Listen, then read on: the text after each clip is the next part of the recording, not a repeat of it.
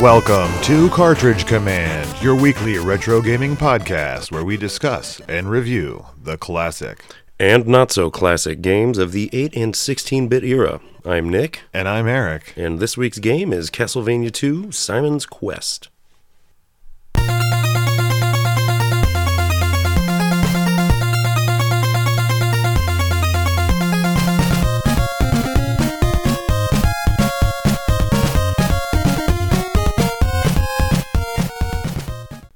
Castlevania II: Simon's Quest was released in North America in 1988 by the Konami Corporation. It is a sequel to the game Castlevania for the NES. Hence the name. Yeah, it's pretty self-explanatory. Now, this was released in 1987 in Japan as Castlevania II: The Seal of the Curse. Mm. You know, we say it every week. They get all the great subtitles. Now, this was released for the Famicom Disk System in Japan, and as such, it did have a save function instead of passwords and a slightly different sound. Oh, it had different sound, eh? I think most games on the Disk System had slightly different soundtracks because it had more sound channels available to the programmers. That's right. That's jealous. Yeah, because they weren't going to pay to add an extra sound chip to the cartridge coming in the United States. Although they did in Castlevania 3, right? Yeah, eventually they did start doing that with some prestige games, I guess. So, Nick, how would you describe Castlevania 2? Well, once again, 2D side-scrolling action. That is the staple for the Nintendo Entertainment System. It's pretty, it controls very similarly to the original Castlevania, so... Right. I would say the one difference is that this is not just a side-scroller. It's a side-scroller with some light RPG elements. Yeah, and it's like left or right scrolling, similar a la Metroid or... Yeah, you're not just going to the right. You have different directions you can go, left, right, sometimes a little up and down with some stairs. Now, one great thing about this Castlevania is that you do get more upgrades than you did in the first one. That's there correct. are a couple different upgrades to your whip, which is the main weapon of the Belmont clan. What's it? Doesn't it have a special vampire killer whip? Or Yes, the name is the Vampire Killer. Very well named, so. And, I'm going to just go ahead and spoil it for everyone out there in case they haven't played the full library of Castlevania games. But the reason that whip is the Vampire Killer is that it has the soul of the first Belmont's wife. That's right. To fight vampires embedded in it. Castlevania has a pretty lengthy and extensive timeline that I give the guys credit for laying it out. It spans hundreds of years. Unlike a lot of games, they give each one of their games a specific date a lot of times and a place in the chronology. And this was the first, are there any other ones that actually feature a same Belmont? You know what I mean? Like, we had Simon Belmont in Castlevania 1 and 2, and then from then on, it's like Trevor or Christopher or these other relatives. I think on the Game Boy Advance or DS, we had some of the characters repeat. And we've also seen characters repeat, as in Alucard or... Right. A few others, but... Who is Richter is in Dracula X / Rondo of Blood and Symphony of the Night as well. So that is correct. Yeah. So let's get back to the whip here. This whip has 5 upgrades? Well, there's 5 whips. 5 whips. So 4 upgrades. You start with a standard whip. You can upgrade to a leather whip, then a thorn whip, then the chain whip, the Morning Star, and then finally the ultimate, the flame whip. Straight out of the Balrog's hands. That's what I always imagine it. So. Yeah, it does look pretty cool. Now, there are also items in this game that you can shoot, just like the first one. Mm-hmm. They are handled a bit differently, though, this time. Yeah, some of them, you do get hearts, which are, similar to last week's game, they are not only ammunition, but they are also currency. So some of the items you can collect are the dagger, knives, the holy water, the sacred flame, and the diamond. Now, which of those use hearts, Nick? The Sacred Flame, the silver and gold knives, and the diamond take hearts. Okay. I think the gold knife takes 2. I'm not sure about the diamond because, to be honest with you, I didn't get it. But I did get it, but I never used it. One thing that bothered me was that the holy water does not contain its normal properties. Mm-hmm. Normally, you'd throw it out, hit the ground, and it would create a flame that would then burn any enemy that walked into it or was on top of it. Right. And now that's kind of taken by the sacred fire, or the sacred flame. Yeah, the holy water really is more of an exploration tool in this game because you're using it to see if blocks are, you sometimes run up against false floors or walls. You can scout them out with the holy water since your whip will just pass through anything anyways. Yeah, and since the holy water doesn't use hearts, it's mainly used for finding pitfalls, places in the ground that isn't really there, and like you said, false walls, secret floors, to get to shops and through certain parts of the mansions. It's also very weak. Like, it's as weak as your starting whip, so it gets scaled out of effectiveness as a weapon pretty quickly, unless you want to stand up blasting like knights with 8 of them or something. Like, it takes way too long. Not worth it. Not worth it. Now, you can also get laurels and garlic in this game. I really don't know what to say about either of these things. I found the use of both of them very confusing.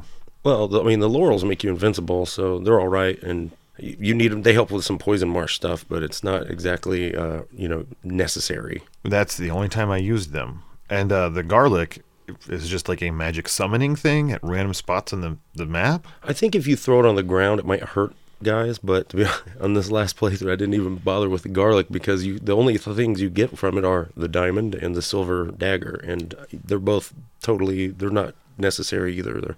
Gotcha. And then you also get a silk bag, and that's used for holding more of what? More laurels. I think you can hold 4 instead of 2 at a time. So. And then you can also get crystals in the game and a cross. Yes, you can get the 3 crystals, red, white, and blue, baby. Well, you really only get 1 crystal, and then you just trade that crystal up multiple times. In fact, in my notes, I lost where I exchanged the blue to red crystal. I was like, oh, yeah, I forgot to write that down. The crystals are not items you use to fight with. No. They're more some sort of MacGuffin that you have to activate the next plot point. Yeah, it's just like a key, more or less. I mean, the white one reveals like a hidden platform in one part of the first dungeon, and I think really? There's at the very beginning there's like if you have the white crystal, you can see this like elevator, quote unquote, like it's just a 2. Right. Well, I did have it, so yeah. If you don't have it, that just doesn't. It's still there. It's just invisible. In fact, you don't actually have to have it. You can jump. If you time it right, you can make it up there. Like if you just immediately head to the right and jump, you'll land on this invisible platform. But you're going to need it eventually. So right. And then what does the cross do for you? The cross I believe you need it just to make Dracula appear at the end, like when you are assembling the body parts together. Okay, well, let's cut to the chase there. The point of this game, the story, is that you are Simon Belmont, the same Belmont from the first Castlevania game. You did defeat Dracula in the first game, but the curse that he put on you and the land still exists. Yes, and that's your goal, is to get rid of it, because it's like you are losing. It says your wounds won't quite heal after the first Castlevania. So you're all sorts of sad. The towns are depressing. But more importantly, at nighttime, they're full of monsters. Yes, yes. And the point of the game is that you are going around this world of Castlevania trying to find the 5, kind of pieces of Dracula. Yeah, quote-unquote body very parts. Very loosely, body parts. You are going to take those 5 body parts and use them to resurrect Dracula so that you may kill him again and finally put the curse to rest. While Simon's Quest is an appropriate subtitle for this game, I think it's interesting that the third one is called Dracula's Curse, even though this game is actually about a curse of Dracula, so it's kind of confusing in that regard. It is a little backwards. I will agree with you there.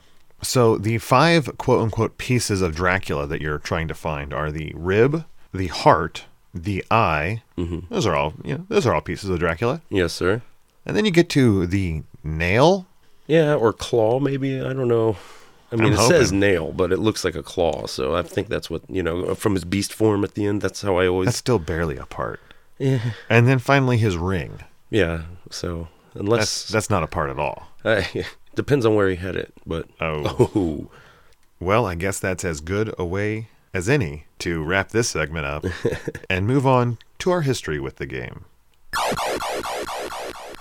So my history with this game is, I really only rented it once when I was a kid, but I loved it. A lot of people don't really care for the second Castlevania entry, and it's kind of similar to the Mario and Zelda series in that their second ones were kind of departures from, their standard, established gameplay styles, but I really like this one. Yeah, well, my experience with it is a bit of the opposite. I had rented the first Castlevania, found it to be pretty hard. Oh, yeah. I then rented the second Castlevania, this one, and I found it. I just had no clue what to do. I played it, through the weekend. I got it. I think I got through the first mansion because you kind of have to, just by running to the right and left. Yeah, you'll find it pretty easy. But after that, I did not have a Nintendo Power or anything to help me, and I was just completely lost, and I shelved this game, until very recently, and put it on the list of games that I was done with. I will say this, I am a huge fan of Castlevania 3, so luckily, the first and second ones did not turn me off so much that I did not invest my money and time into that third one. So, Nick, more recently here, how much have you been playing this game? I played it 3 times throughout the week. I should say that for whatever reason, about 5 or 6 years ago, I really got this wild hair up my butt and decided I was like, I need to beat this game and get the best ending and really master it. So I was pretty familiar with it going in this time and was able to just leisurely beat it. So, well, as for myself, I had never really played it until very recently, and I see. I think it was also kind of a poor choice to do this game during one of the busiest weeks of the year for me. I am a coach for my son's robotics team, and we had a tournament this week, so a lot of my time was spent with them. And therefore, I did pull in a ringer, and I had a little bit of unconventional gameplay. I had our good friend Bill come over. He is a Castlevania fanatic and knows the series quite well. Yes, sir, he does. So I had him sit next to me and pretty much be my human walkthrough. Gotcha. I did play the entire game, but I did also have the guidance of a vet right next to me. So a lot of times I did things, and I had no clue why I was doing them. Right. But I don't think that's a fault of his instruction, but more a fault of the game itself. There are a lot of... If you're not willing to spend the time milling around and looking for clue books and stuff, it can be very confusing. But, I already knew what to do, but I was specifically trying to be like, I'm going to find where the game tells you to do this stuff. And there are some things. On the subject of books, did you check out this instruction book? Oh, I did, man. Oh, well, let's hear about it. Simon's Quest. This is a 15-page black and white instruction manual.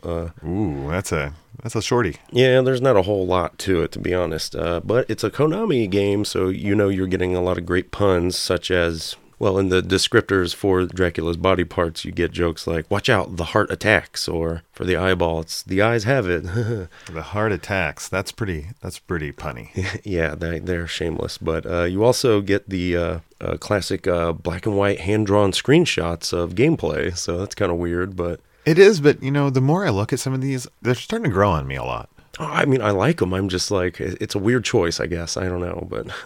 I did note that you could get a clue in the instruction book where it's talking about the river. It says the ferryman knows where to take you depending on the body parts of Dracula you have. So...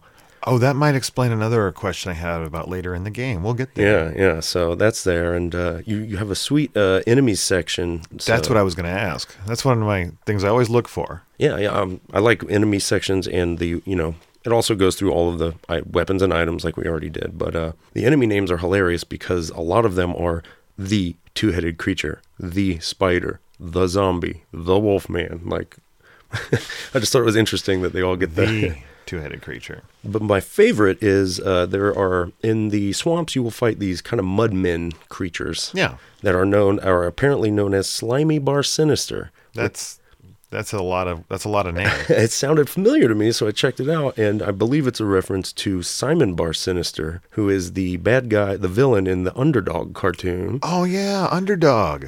And then apparently a Bar Sinister is a old heraldry that denotes bastardy. So. Wow, that's some deep cuts, Nick. Yeah, I was really surprised. Went down a little bit of a rabbit hole, but... Way to do your research. Thanks. And, of course, at the end, you have a memo section, but it's actually called scores, which I think is great because this game does not have any scores, so... I was just going to say, there is no score in this game, is there? So, I mean, it doesn't say it has to be for this game. So if you run out of space in your other books, go ahead and use it. Save a tree. But, yeah, that's all I got, so... All right. Well, I guess it's time to move on to some general chat about this game.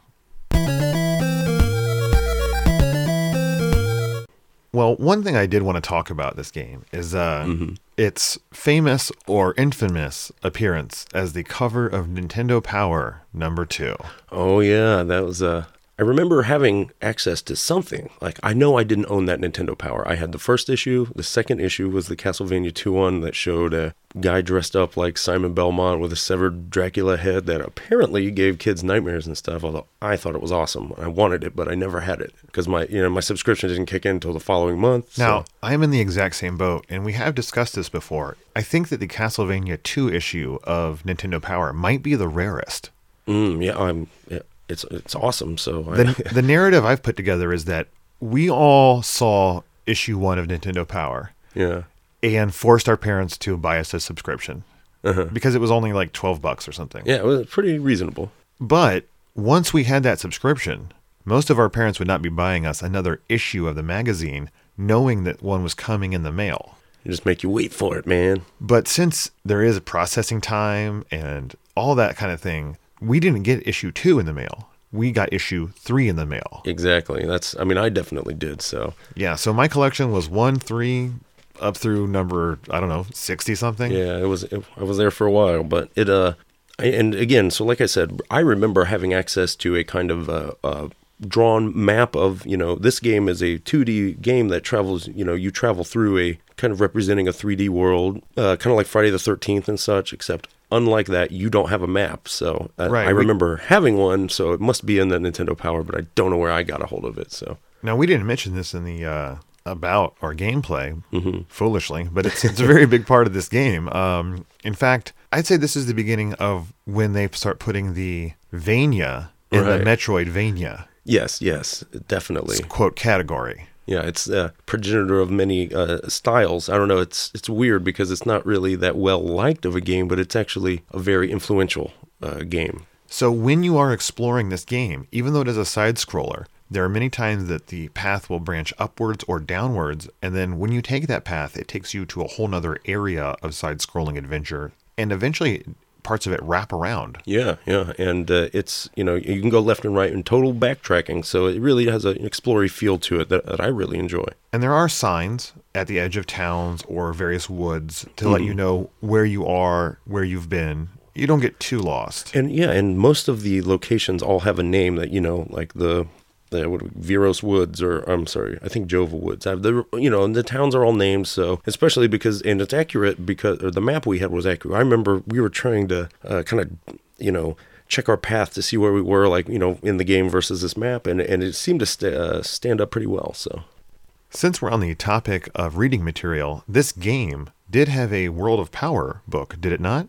It sure did. And like I mentioned before, I had them all, so I remember liking it well enough, but I don't remember it that well now, so. Now, you've gone on record and said you still own all these books. I do. They are packed away somewhere, but I've got them, so. I think I smell a future special episode where you go through and review these for us. I'll dig them out, man. And I can't imagine they would take that long to read because they're not very. I can't imagine either. I can't. Even as a young kid, I was like, they're all right, but they're Nintendo, so I'll take it. Real quick, I wanted to talk about the experience system. Oh, good, because I have a lot of questions about it. Oh, well, right. starting with how does it work and what is it?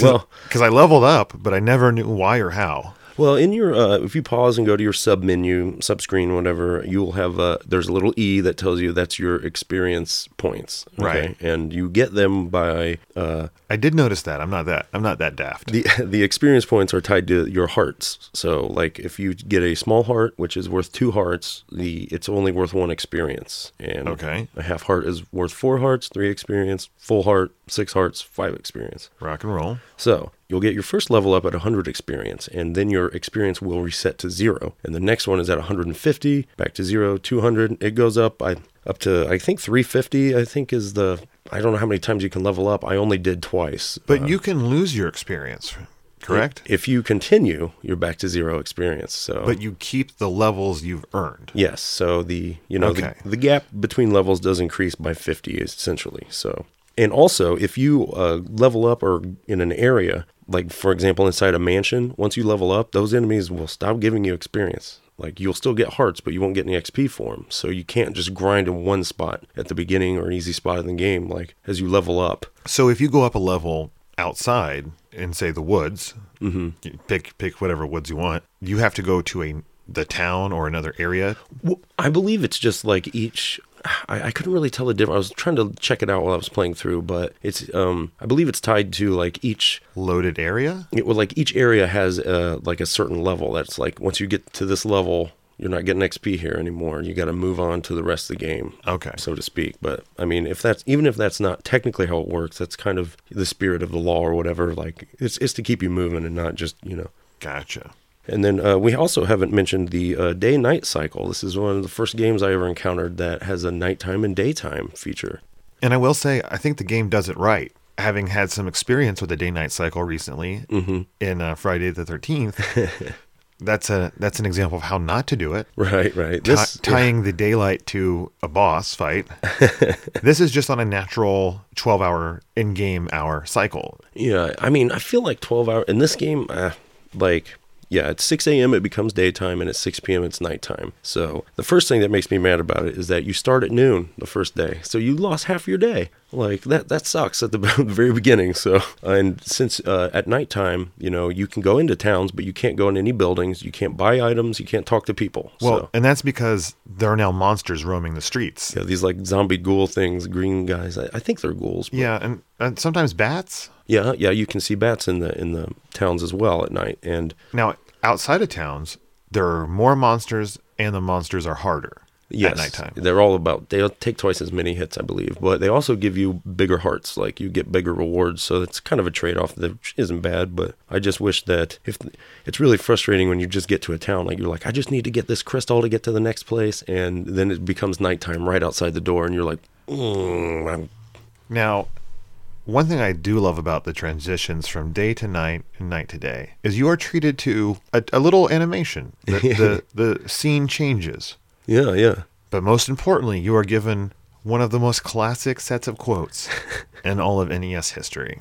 So when it does turn night, the screen tells you what I think is like the inner monologue of Simon himself saying, "What a horrible night to have a curse." Yeah, man, it's pretty cool. It is. I can't count the number of times we've cheesily said that to each other for very uncool reasons. Oh, yeah. Although I have never said out loud this phrase that when the sun does rise, Simon says to himself, "The morning sun has vanquished the horrible night." It's glorious, man. We used to we had a little tune. I don't really remember it, but it was like a little song that we would sing with those words. So that's how lame I am. But Man, what I wouldn't pay for a recording of that tune.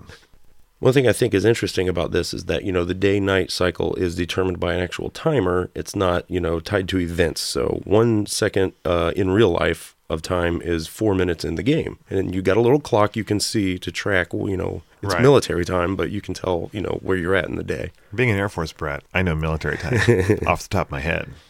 Well, I learned it from this game, but, I think my biggest complaint about the day-night is I'm like, you could just squeeze the night down a little bit and only have like 8 hours or something, just to give you a little more, I agree. It is a little brutal sometimes, and it does make you wait. Because there are many times in this game that you are just going to be waiting for the sun to come up so you can actually get your stuff done in the town you need to. If you already have played through it once, then that's when, the game becomes like this race where you're like, all right, I want to get here, I just got to get these items before nighttime so that I can move along. And, you can do your exploring at night, even though it's more dangerous, but that way you can save your daytime for the towns where you need it. And like you said, once you've really beaten this game, it is a race because there are multiple endings to this game. We'll get into them a little later, but they are all tied to the time. Yeah, they're tied to the number of days it takes you to defeat Dracula. So, Gotcha. Well, Nick, this is the part of the show where we usually go through a game level by level, but there are certain games like this that don't really have any levels. right, and one of the things I like, when you get that kind of choice, the non-linearity. So we'll do our best, and we're going to go through this game in loose order, hitting the mansions and all the various things you need to get on your way.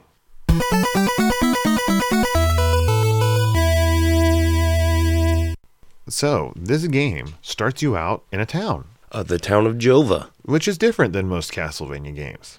Yeah, this is the only one I mean, I guess some of the later ones had towns, kind of, but not in the real game fashion. It's just another background normally. But in this one, you're actually interacting with people and, talking to people, exploring rooms. They have churches where you can heal. Yeah, that's an important factoid we left out. Although, to be honest with you, I didn't use them that much. Well, when you know that you're on a timer, you don't want to take time and waste your daytime talking to people, kind of. You want to get moving to get through this game. And when you die in this game, you respawn right where you died. Yes. And you continue right where you died. Yeah, so once you're out of the town, you're not, So there wasn't a lot of incentive to go find the church and heal up there by this is a little point of contention. I thought it was a nun in there. Oh, maybe it is. I always just assumed it was a priest, but I haven't really looked closely. But Bill also thought it was a priest, but the beauty of 8-bit graphics is you get to project whatever you wish onto many of the characters. So you find yourself in this first town. In the town, you want to grind a little bit outside or in it because you need to get a crystal from this town. Right, and you do start with 50 hearts, so you can buy it straight away. But you also want to get the holy water in town. So yeah, there's the holy water here, the white crystal, and the thorn whip. And there's an interesting. I've seen other people with theory about this as well. That one of the gentlemen and people you talk to in the town tells you that there's a crooked trader giving bum deals in this town. So some people think that that's what the thorn whip is because it's kind of a ripoff. I usually skip it, to be honest, but fair enough. Now, another thing we should note is that a lot of the people you talk to in this game straight up lie to you. Yes, or tell you, like, some weird kind of BS. And, I mean, I understand why a lot of people think that sucks, but I actually like it. I'm one of those people. I find it very frustrating. And, in fact, knowing that many of them do lie to me makes it so I don't talk to anyone. I lose out on that nice, fun, immersive part of the town. I mean, a lot of them aren't necessarily, complete misdirects, but it's just like, there's a lot of like, some of the best fluff, like where it's just stuff that's not about you or the game. And it really, I think in the various towns, it really lends a kind of a sense that this world exists outside your quest. People aren't all waiting to talk to you about you and Dracula, so I like that. I agree. And you do find that people are generally kind of pissed off that you disappeared for a bit and that the whole world is cursed and bad stuff's going on. It gives it a neat feel, but regardless of whether you get the thorn whip or not, you head right into the Jova Woods, because if you go left to Belasco Marsh, you're going to get your butt beat right away because you get attacked by these two-headed dudes running right at you, shooting. And they're rough. You're way too tough for you at this point, and I, even though it's just the very first screen, but I like games that kind of like restrict you only through difficulty as opposed to just like, well, there's a wall here that you need a crystal to get through, which they do here later. But so yeah, you go right, standard video game to the right. You go through those woods like you mentioned. You find some water. You get to, which is noted in the instruction book as the bridge on the River Dai. Nice. Yeah. And that's where you see one of my favorite reoccurring enemies there in the Castlevania universe, the Fishmen. Yep, they come out and spit at you. Standard creature of the Black Lagoon kind of looking guys. No, nothing too bad there. No, you make your way through them, and that's when you find your first mansion. That's the one I found as a child. Yeah, and it's just, if you head straight, you can go. There was a stairway before the first mansion that will take you down to the next town where I usually go to. I try to, if I can time it there, I can get in there. Since I didn't buy the thorn whip, I can usually get down there in the first door. I can run in there, grab the dagger, and buy that because it is stronger than, I think, it's as strong as the thorn whip, and it doesn't cost any hearts. So it's even, I'm like, I'll just use that instead. What's the range on that? It's pretty sure it's a little farther than your normal whip, I believe, but not by a great deal. I never used it. I use it a lot at the beginning because it's costs half as much as the thorn whip, so saving my hearts, but. I can understand that. Either way, you can go into the Berkeley Mansion, which is the very first one. Berkeley. Now, it's a pretty linear mansion there.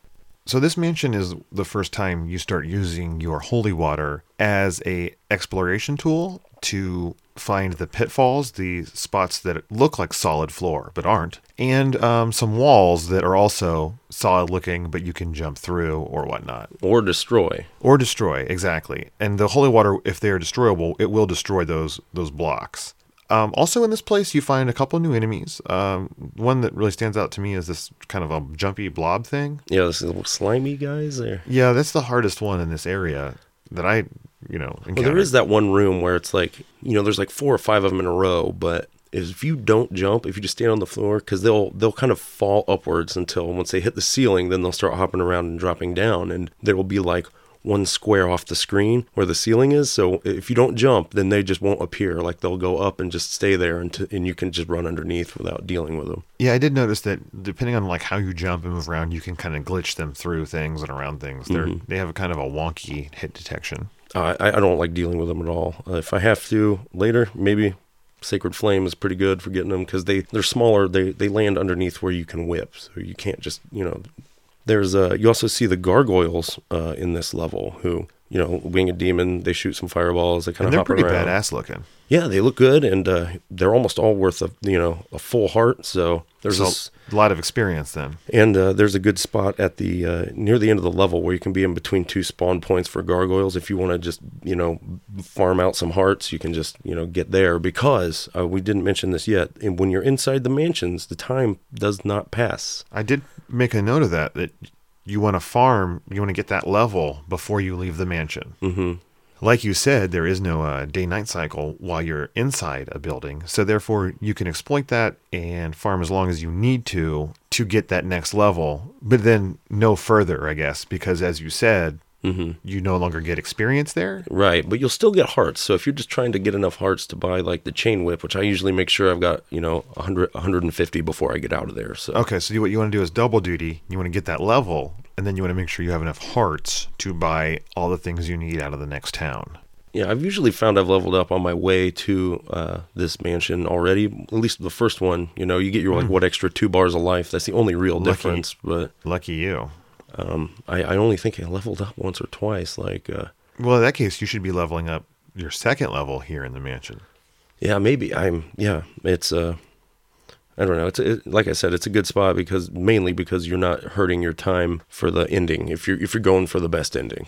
So you make your way through this mansion, and if you are new to Castlevania 2, you may be surprised to find that there is no boss. No, and that's a big disappointment, because the bosses were a big part of the attraction to the first one, where they had all the universal monsters and stuff. And they looked great. They were really great sprites, and they had awesome movement, and they really captured the feel of those various monsters, pretty much none of which are in this game, sadly. Yeah, it's the mansion's really, you're not going to fight a boss. It's really about finding, there's always a hooded man who sells you an oak steak in there. So that's the challenge of the end of the level. It's not fighting a boss, it's that you have to find this character, buy the steak from him, and that is the only way that you can then open the bag with sphere. I don't know what it is. There's some sort of medallion. Well, it's an orb, because it's kind of like, I always imagine like the orbs that fall when you kill the bosses in Castlevania 1. I thought maybe something along those lines, but okay. You get, for, 50 hearts, you get one shot of an oak steak, you throw it at that orb, and then it turns into a bag which contains the body part. And in this first dungeon, well, I'm sorry. We all know I have a problem calling things dungeons, but in this first mansion, you get the rib of Dracula. Yes, that you can use as a shield. Yeah, it turns out it's really awesome. It's, probably the best one. It's not that you can use it as a shield. It literally is a shield. Like the sprite is a big old shield. Yeah, I don't know I don't know where the logic comes from. Rib equals shield, but and unlike a lot of games, this shield is auto. This shield is out at all times, and as long as you're not attacking, even if you're moving, it will block enemy fire. Yeah, it's kind of like Zelda in a way, but yeah, I really liked the rib/shield. It made me very happy. Another little funny thing is that you might notice that when you pick up the rib, you get a nice little message that says you now possess Dracula's rib.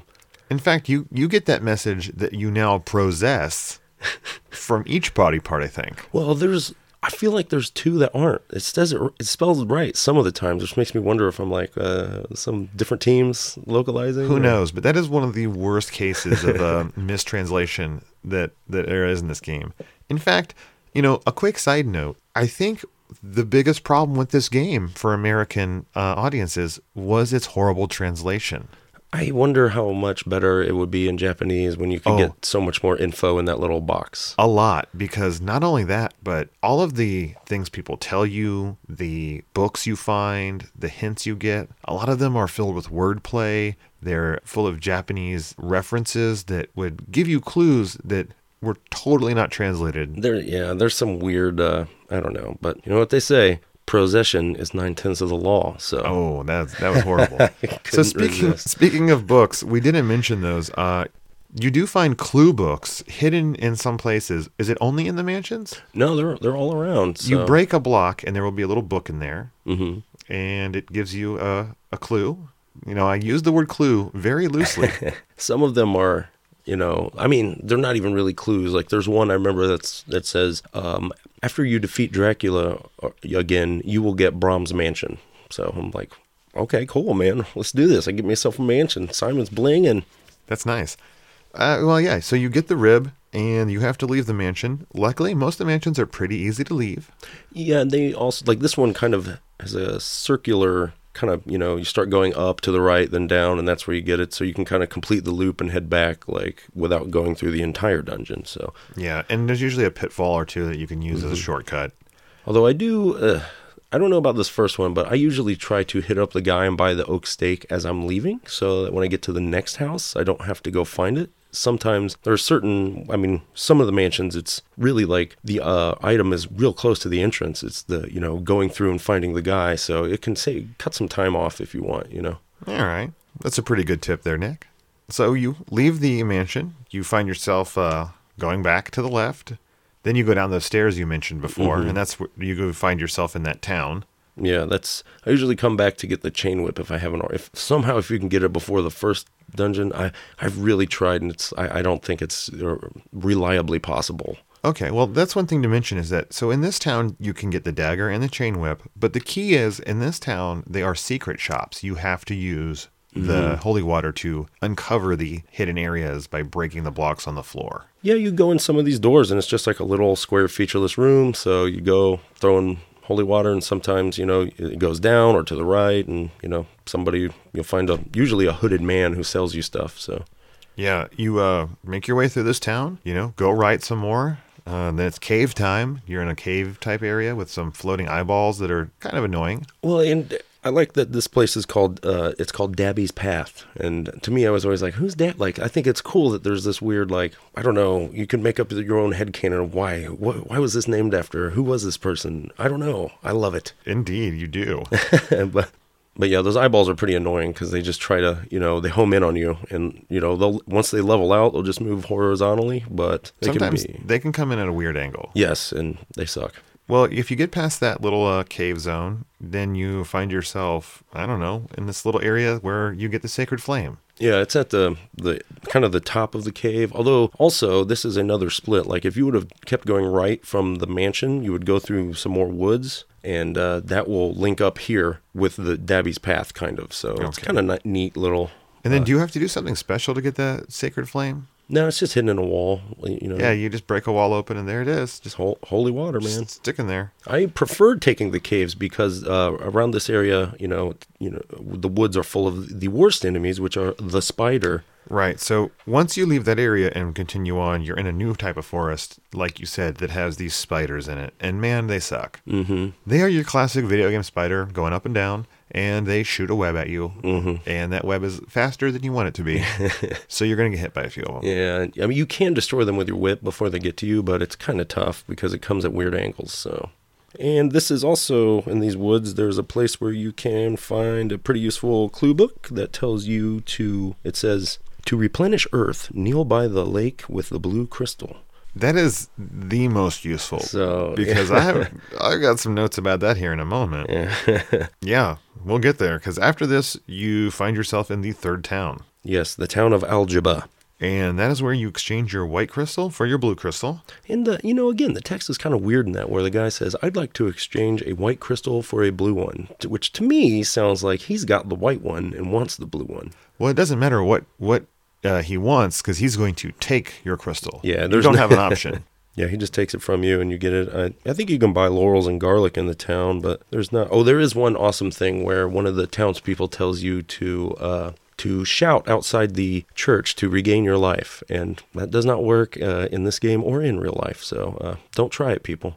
And not even if you have the Famicom system with the microphone built into the controller. So you get yourself any garlic and laurels you needed, and then you carry on to the hand zone. That's what I call it. It's there's like a cemetery. It's a cemetery with the hands coming out of the ground. Yeah, which are known as the hand. Or I wish I remember the name now, but the grasping hand is what those are called. Then you somehow summon the mystery silver dagger guy. Yeah, if you have garlic, you can drop it there, and you get it. It's not a bad weapon. It's it has it's a little stronger than a normal knife, but it has a much farther range. But it does take hearts. It only takes one per shot, but it's not free like the other one. So no, you get that. Then you want to head back through the town, through the Spiderville. Oh, but real through quick, the Eyeball Cave. Back in that graveyard, if you keep going to the right, you'll see a jump that you cannot make, and that is actually a loop. Like you can come back around much later in the game, and that's where you'll come out. So it's kind of a neat thing. Gotcha. So yeah, you backtrack through all those places, and then you come back to the lake you were at before that seemed like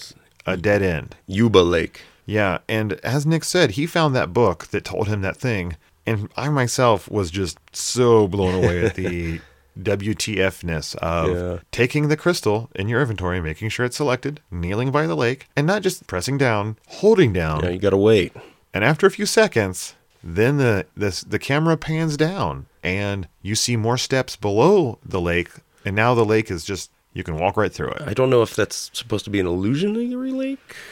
Or, or are you breathing underwater now? It does not really, it doesn't feel any different. So I don't think you're actually underwater. So. No, I don't think you are either. And this is the first point of many in the game where I felt like you were just doing a thing that you really had no clue as to why you were doing it. That is kind of an old feature of games where it's just like, I don't know what to do. I have X items, so I'm going to go try them all everywhere until something works. And right. But without that book or the Nintendo Power, I can't imagine myself equipping my crystal and then just, I don't know, kneeling across the entire map for no reason. Yeah, well, so it's really more of like, well, I guess I must go book hunting, more or less. But well, you do drain the lake. And go down there, and you'll find mansion number 2. Yeah, Rover Mansion. This mansion's a little bit trickier than the first one, but not by much. One of the things I like is that, it has a typical kind of path that is all just BS. You'll go up these steps, and it makes this little loop that brings you back to the beginning, and you're like, that's it? And it's like, no, there's a big fake wall that you go through. So this is the first one that has some fake walls to the left and right that you got to work on. And it does have one of my least favorite jumping spots in the entire game. Is this with the invisible block that moves left and right, or? No, it's just simply a spot where you have to jump back and forth up a narrow passageway. Oh, yeah. But the jump is, well, it's a Castlevania jump. Yeah. When you jump in Castlevania, you are committed to that jump. You are now moving the exact number of squares that he will always move. In that same arc, he will always move. You're not altering that at all. And this passageway going up is just really awkwardly placed that you really have to be in the exact right spot for each jump or you're falling all the way down. Yeah, because you'll hit your head. Like, you have to really lead off of the previous square to clear it, so. Yeah. While I said it's one of the most annoying parts of the game, it's not that hard.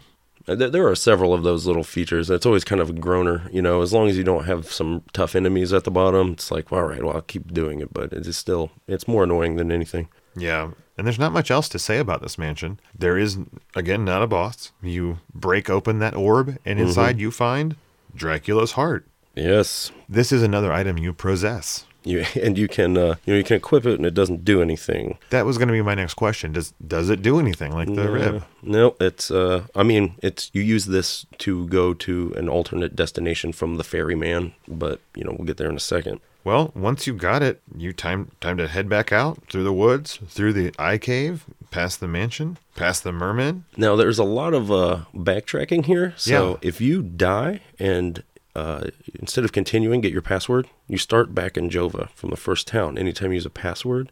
Oh, okay. So if you're like in a speed running or you're really, trying to get the extra time to get the best ending, that's one little trick that you can use. So. All right, because then you go past that first town and you finally get to go to... Yeah, you go to the left. The left.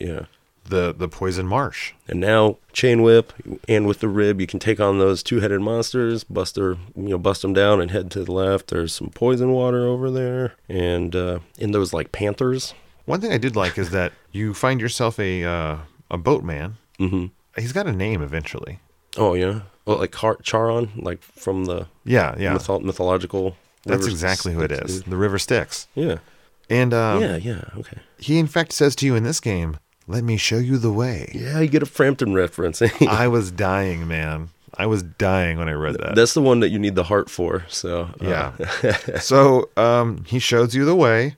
Wah, wah, wah, wah, wah. You take a little trip on his boat. You can get some fishermen jumping out at you, but if you just stand still, I don't think they even hit you. So No. Now, if you pass him up, that's how you get the diamond, right? well, yeah. Or somehow, somewhere around there is where the diamond What is you at. do is if you have the heart equipped, it takes you to the next mansion, Brahms Mansion, the third Okay. one. And if you once you're there, if you keep walking past the mansion, you'll go to the left and come to a cliff. That's where you get the diamond. Drop some garlic, and there's some. And that's also where you find your first encounter with the Medusas in this game. Yeah, but they are not the same. No, they're not. They're much easier than the Medusas in every other Castlevania. Yeah, I mean they're pretty much just like the eyeballs, right? Like, Yeah, they are. They're just this reskinned eyeball. Yeah, so they're not bad. Yeah. And these woods are a little different. Are kind of like mountainous and, a little more sparse, evergreen. Yes, and now if you don't have the heart, he just takes you to another town, the town of Alba. But I usually just go straight to the mansion. So Mansion number 3. yeah, like we said, Brahms Mansion. So So, this is the Brahms Mansion.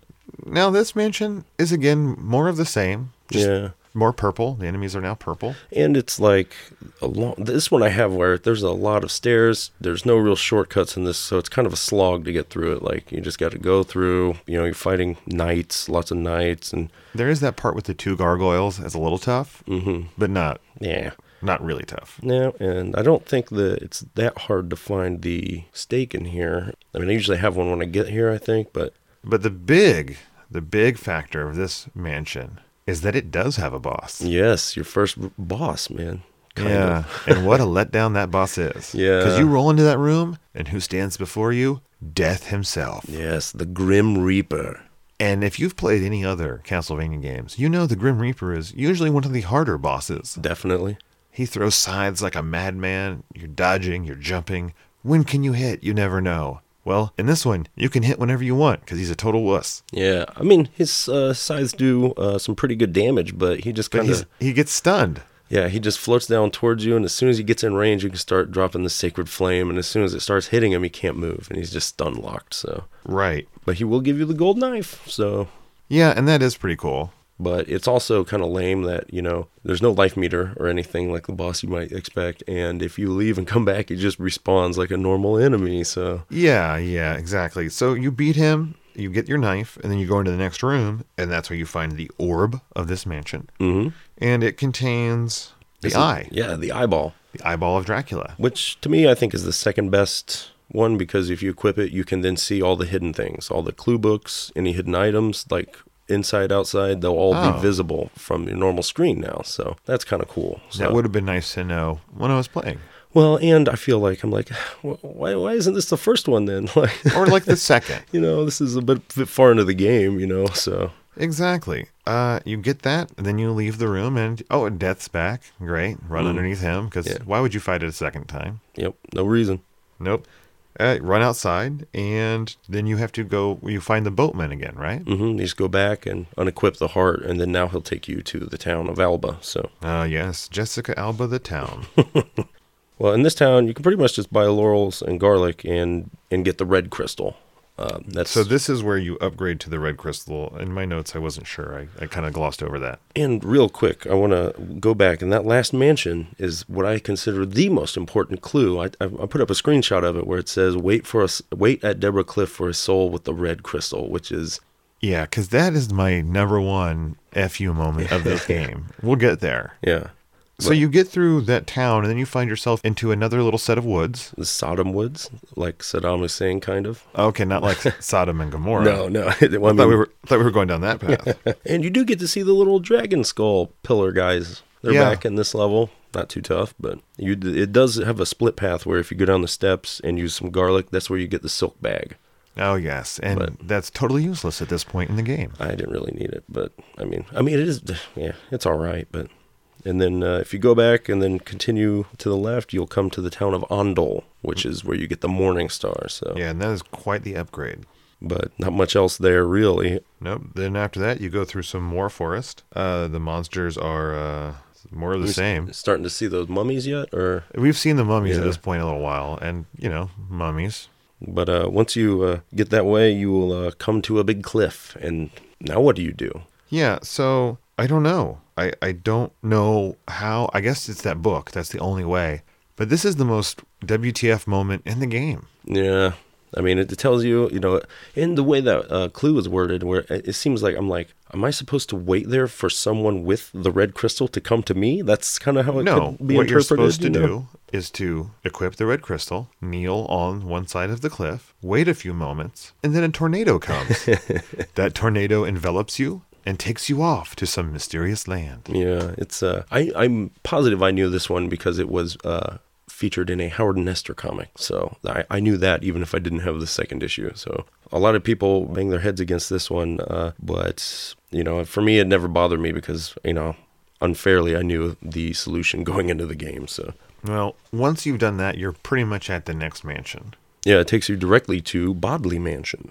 This one is a little bit longer than the other ones. Mm-hmm.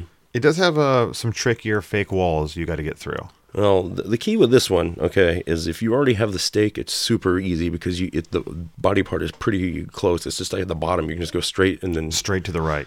Yeah, this is the one where you want to get that stake from the level before, carry it here, and it will cut out a lot of BS time. Mm-hmm, for sure. So you make your way to the end of this one. Again, no boss. Mm-hmm. Break open the orb, and inside you find the Nail of Dracula. Yes, and it's another one you can equip that actually does something. It allows- does. Yeah, then now your whip can break blocks like the like the holy water if you have it equipped. So Oh, that's amazing. That's great. You've got a whole tiny portion of the game left to use it in. and well, even before it's like that's not really a big advantage over the holy water. Whoop-de-doo. Like I wish it made your whip stronger or something, but Yeah.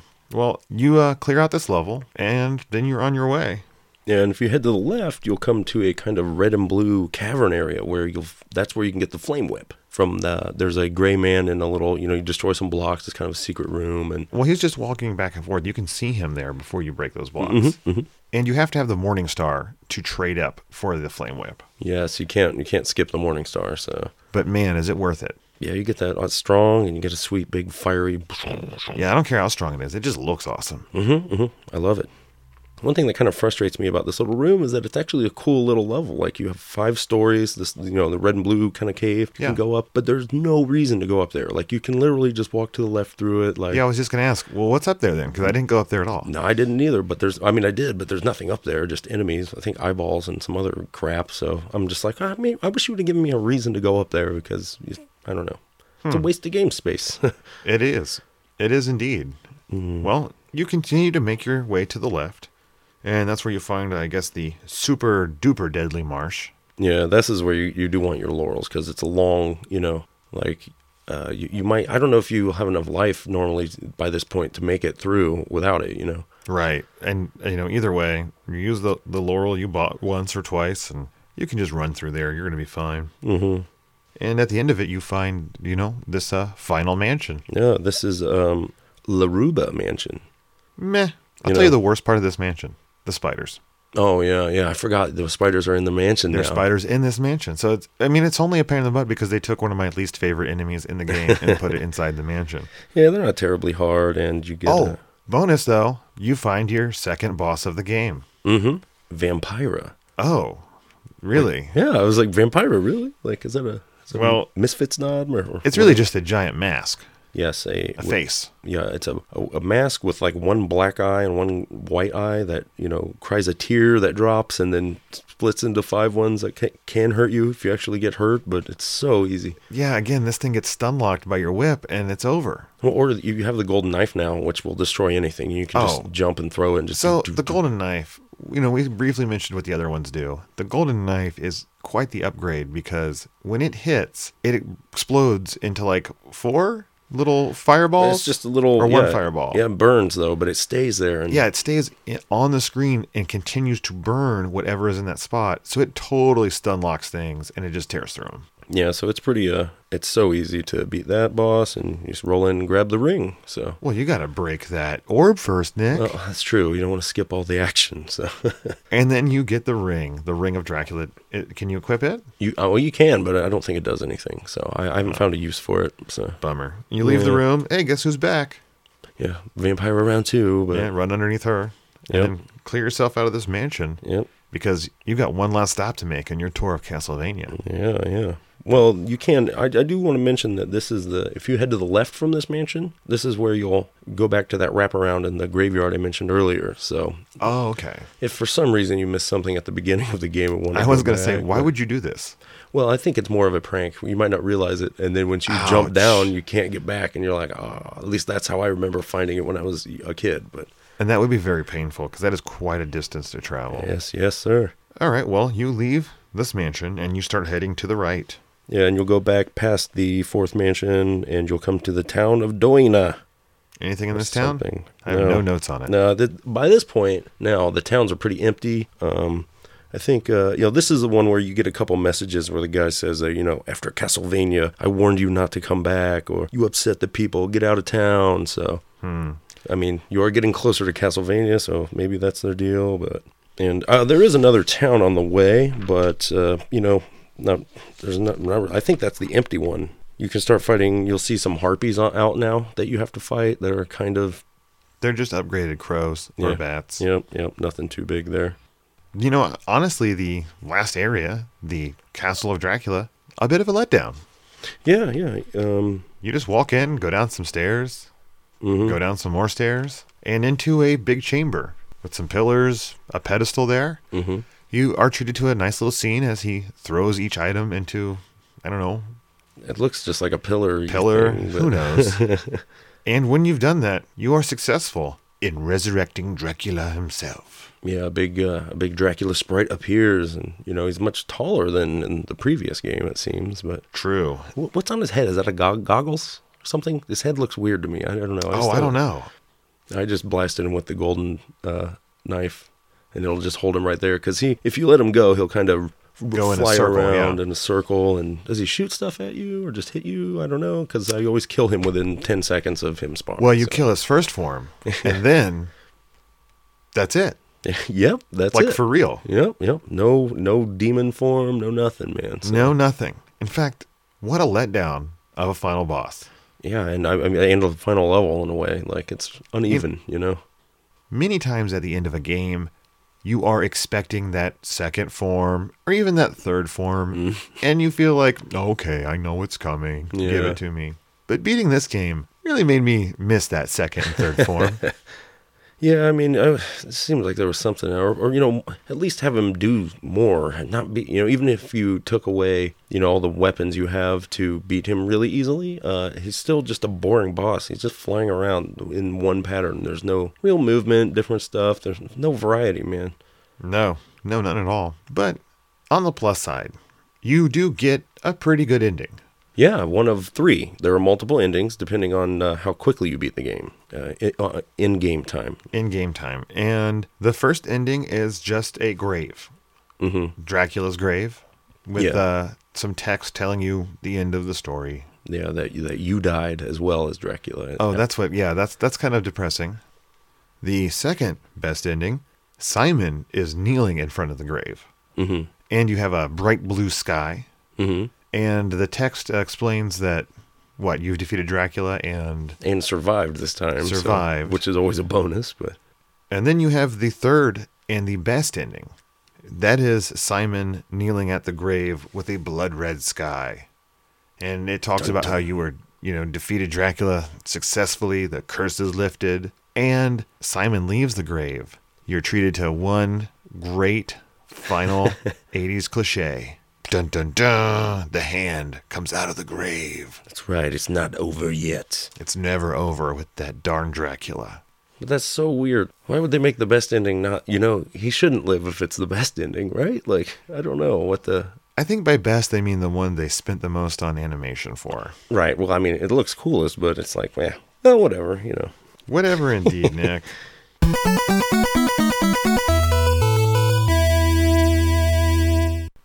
Well, you find us here at our review portion of the game.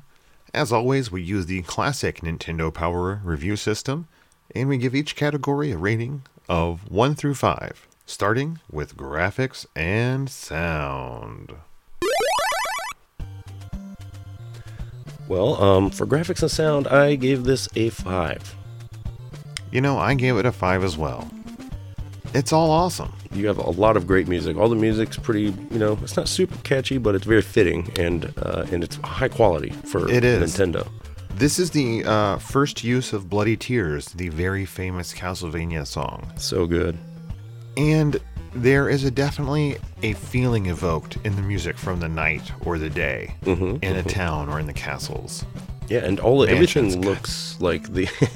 And I mean, while the background graphics used for the towns and the mansions are pretty much just sprite swapped, they do look good, and... They do a good job of changing the colors up enough on those backgrounds to give you the idea that you're in a different place. Mm-hmm. And all the wilderness background, the mountains, the various areas, they all look really good. I think it's all very fitting and setting kind of atmosphere of being, it's a swampy forest, very Eastern European marshy feel to parts of the levels. I like it a lot. Next up, we have play control, Nick. I gave the play control a 2.5. A 2.5? Really? Yeah, I just gave it that because I feel like it's nothing special. I didn't have any problems controlling my guy or using my items and stuff. Like, it's just kind of standard Castlevania feel. That I feel like your jump's kind of hard. The level design kind of brings that out in certain places. And as always, I hate going up and down stairs in Castlevanias. But well, see, it's interesting because I gave it a 4.0. Oh. Now, that's for the very reasons you gave it less of a score.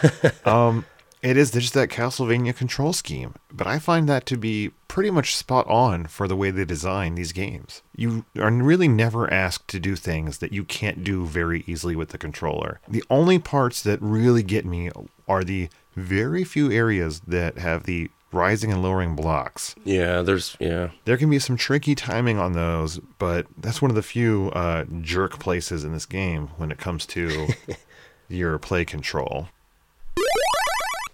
How would you rate the challenge of this game, Nick? Oh, I gave it a 4. And pretty much most of that is just figuring out what to do. That can be the most challenging part. It's not a very demanding game. Platforming's not that bad. Some of the enemies can be a pain, but you can level up if you really want to, and that helps take some sting out of it. But yeah, I was really torn as to what to give this game for challenge. I couldn't decide between a 2 and a 6, even though 6 is not on the scale. I would really actually give it probably like a 4 or 4.5. The problem is that this game is not hard. It's easy. Fighting the enemies, very easy. Getting around, very easy. For the most part, much easier than the first Castlevania. Downside, there's no meat anymore. There's no wall meat, which is one of the things I love. So you're not getting more health that way. Which gives a little bit of challenge to it. But really, the challenge of this game is in its obtuseness, that there are just many things you have to do that without a guide or randomly finding one of those clue books, you are lost. There is no way you're going to know to kneel next to a thing to summon a tornado to get you to another zone. It's rough. And finally, we find ourselves at the theme and fun. I gave it a 4. Well, I gave it a 3. Okay. I mean, I think I'm a sucker for exploring games. I like journeying around. I really enjoy all the weird messages you get, whether they're outright lies or just bizarre things that I'm like, why is this? This is a cool little thing. I think it's fun to check that stuff out. And I mean, I gave it as high a score as I did because it is fun exploring this land. It does feel like you are in a giant sprawling place. There are towns, there are people, there are towns that are abandoned, there are people that don't want you there. That kind of stuff is really cool. It adds to this theme of the game. But they took away my movie monsters. Yeah. And that's one of the themes I really like. Yeah, I feel you. And I mean, one thing too that frustrates me is that I'm like, this is like kind of the only Castlevania game that went outside the castle, you know? Like those are my favorite parts. Like in RPGs, I always like the outdoors better than the dungeons. And so I was like, wow, cool. I can get some Castlevania style action and some woods and stuff. And then I guess the third one's, you know, outside a lot too, but not as much as this one. Well, Nick, I find myself asking you the question I ask at the end of every podcast. Oh, yeah. Should you play this game? I really like this game, and I want to say yes, but I think most people wouldn't like it. I'm going to say yes because you can see a lot of where a lot of future games took, you know, a lot of design notes, you know, the kind of action RPG, you know, most of the Castlevania series is more like this than the actual first Castlevania, you know, especially the Game Boy Advance games and Symphony of the Night. Yeah, I mean, Symphony of the Night is really what they're aping, but that itself is kind of, you know, based off of this Metroid template. And this, you know, it's like this game and the Metroid would combine to have a bunch of beautiful babies. So, well, I'm glad you gave it a yes, Nick, because I gave it a no. I kind of thought you would. This game has great ideas, but it's missing so much that I think the Japanese version may have had. Mm-hmm. I'll never know until I learn to speak Japanese or read it, which will probably never happen. So, unless you're a huge fan of Castlevania and you have to see, you know, I don't know, the first appearance of Bloody Tears the song, or, yeah, that's pretty much it. I mean, you can... If you love the Castlevania series and you want to be a completionist and you want to know about everything that informed later parts of the series, then yeah, play this game. I mean, I think it should be said that if you are not shy about using, you know, if you get stuck, check a GameFAQ or, you know, walk through and see, like, those resources weren't around when this game first appeared. So takes a lot of the sting out of it. You know, unlike games like, say, Friday the 13th, whether you know what to do or not is still hard. So true. In those ways, like, the game itself is easy enough that I think it could be palatable. If you really want to have a great time, just go play Castlevania 3. Yeah,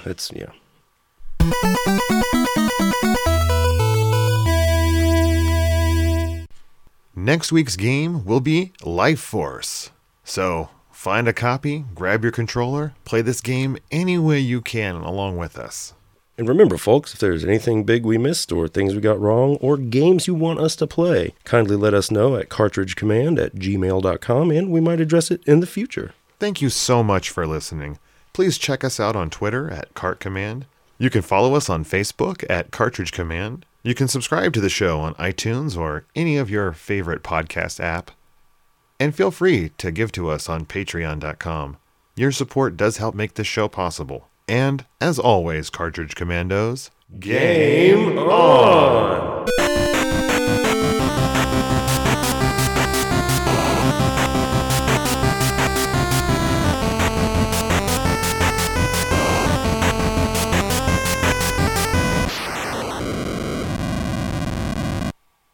I don't remember seeing any seals in this game, though.